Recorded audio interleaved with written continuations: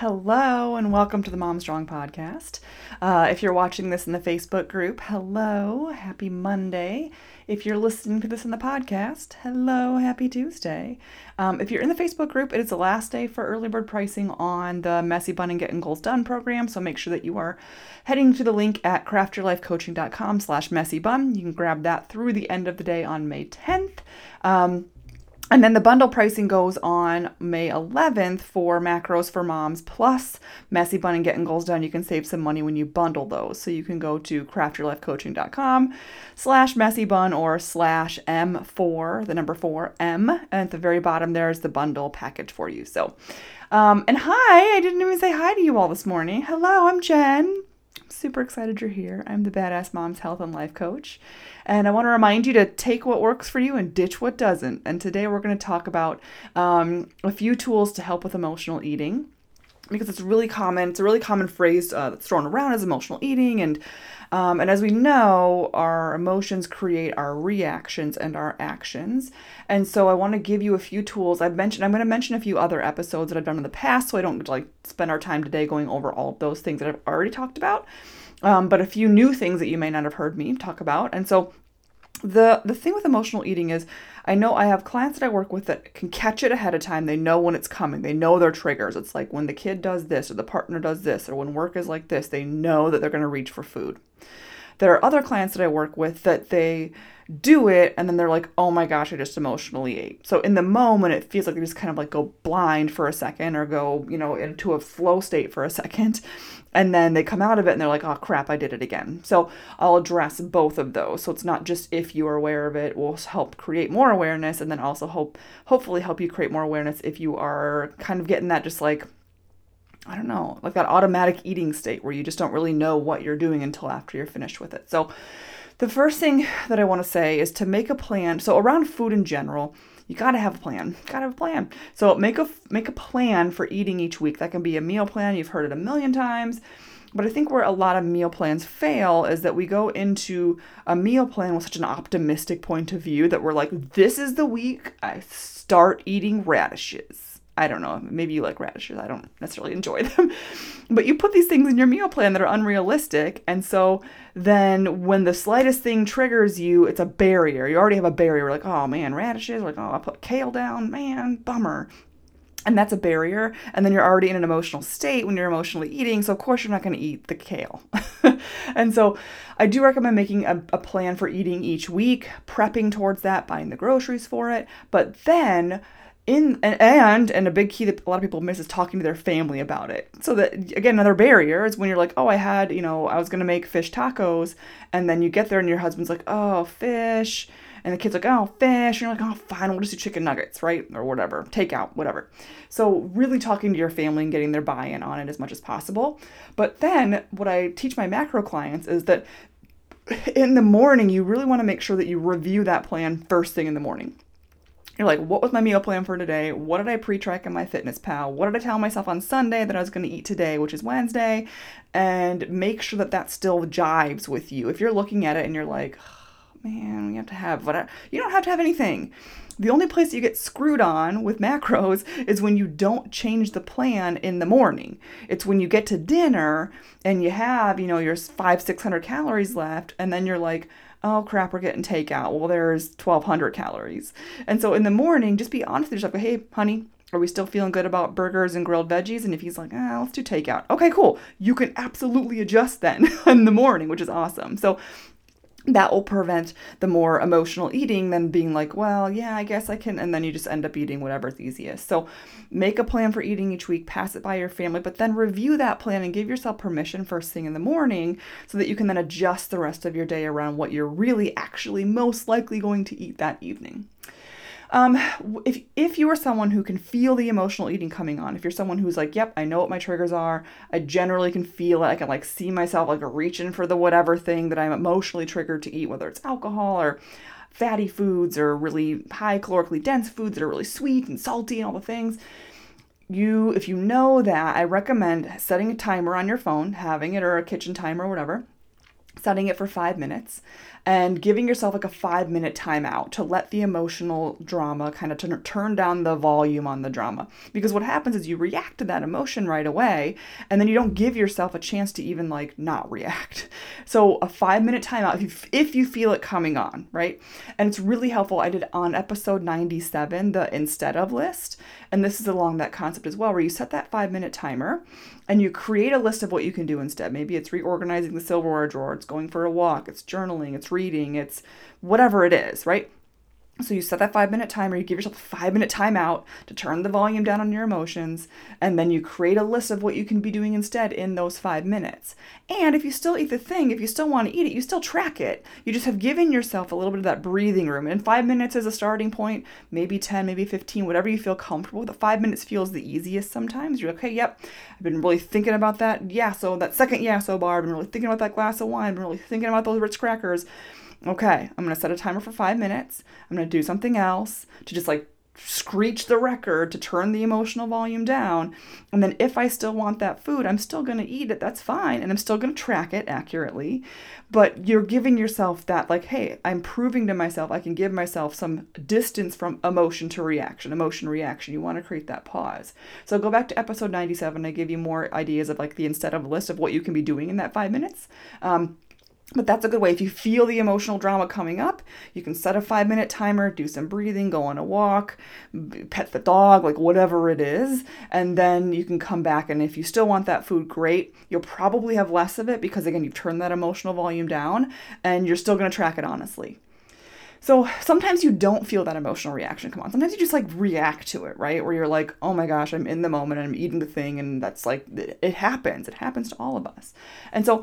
And when you, to add on to the 5-minute timer, after you're finished, whether the 5-minute timer went off, you still ate the thing, 5-minute timer went off, you didn't eat the thing, take a pen and paper to journal. Pen and paper, not like a note on your phone, a pen and paper.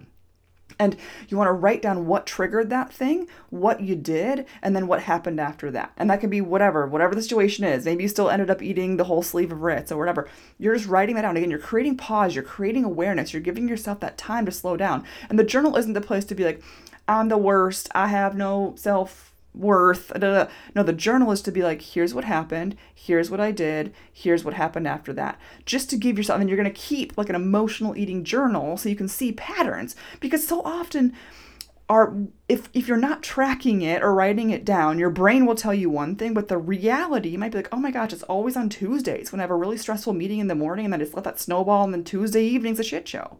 You may not be able to see that from your human brain, but if you put it on paper and you review it, you can go, oh wow, it's like every Thursday I do that. What is going on there? And then you can dig in and be more of the scientist there instead of going, I don't know why I emotionally eat. There's typically a set of triggers for each person. They're always different. But you can always figure out what that trigger is for you. So the 5-minute timeout, turn the emotional volume down, create that instead of list. Again, go back to episode 97 to listen to more ideas for that. And then afterwards, take a pen to paper in a separate journal and just write down what happened, what triggered it, and then what you did in that 5 minutes, and then what actually then you did afterwards. Like, what did you eat the food? Did you not? How much did you eat? What were your thoughts during that? And then just file it away and then do it the next time. So if you don't recognize it, if you are emotionally reacting and all of a sudden you're knee deep in a sleeve of Girl Scout cookies and wasn't part of the plan, doesn't feel good, I want you to still take that journaling time, because that's going to create awareness. Again, that journal isn't a place to go like, I hate myself, I can't control myself around Girl Scout cookies. It's like, no, the journal's a place to go, okay, what just happened?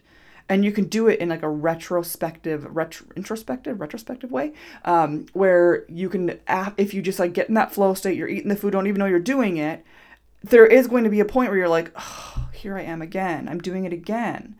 So take that to your emotional eating journal, write it down, go, here's what happened, here's what I ate, and then go back and go, what triggered it? Because it doesn't come out of nowhere. No, people aren't just like walking on the sidewalk, oh, I'm going to eat some Oreos. It's like, there actually is a trigger there, but you can do that retrospectively where you can say, okay, yep, I wasn't aware of it enough to stop it and do the 5-minute timer, but now I actually am going to like take the time to process it. So that's the second step. If you don't realize what you're doing in the moment, it's a really good way of starting to uncover the clues that led you to that emotional eating. And then all my clients from day one, from when I started coaching until day whatever, we will always use tracking as a way to create awareness. If you are not tracking, you are going like this through life. And you can choose to do that, but you choose it as a choice. And then you also realize that you're going to get certain outputs. You're going to get certain outcomes that if you hadn't gone through this, it's still happening whether you're closing your eyes or not. So the tracking it honestly is really key, especially around emotional eating. You're not going to want to do it. Go back to season 2, episode 32. I just did on tracking, how tracking can really become a way of being it's all about self-honesty. And if you're not going to put it in your tracker and you're not going to create awareness, then you're not going to create an outcome that you most likely want. So whether you did the 5-minute timer and you still ate the sleeve of whatever that didn't feel good, didn't feel alignment, wasn't part of the plan, wasn't in your macros, or you got in the flow state and you still were like eating and out of control and then you journaled it, you still want to track it and put it in your tracker because again, that's data, and tracking creates behavior change. I can't tell you how many clients have said, wow, when I really started being honest with myself and seeing my macros go in the red, or being honest with myself and putting down the extra 2 bites, that mindset shift was so powerful for them because they were able to go, man, it's not how I wanted to eat. And I journaled about it and I'm starting to realize the triggers, the emotional things behind it. I'm starting to see patterns and just take that pause afterwards to like, okay, yep, I'm going to be honest about this. But then, no matter what, if you are tracking honestly, and I talk about this again in season 2, episode 32, is you can instead feel pride because you were honest with yourself. Instead of walking around with your hands over your eyes going, I'm just not going to track it, because that's shame. You're creating your own shame.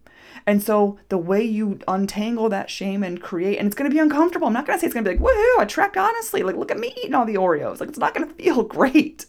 But it's better than not tracking honestly, which you go, oh, I know I didn't really track honestly. And then also shaming yourself for it. So instead you can say, yep, I tracked honestly, and I'm really proud of myself for the fact that I tracked honestly.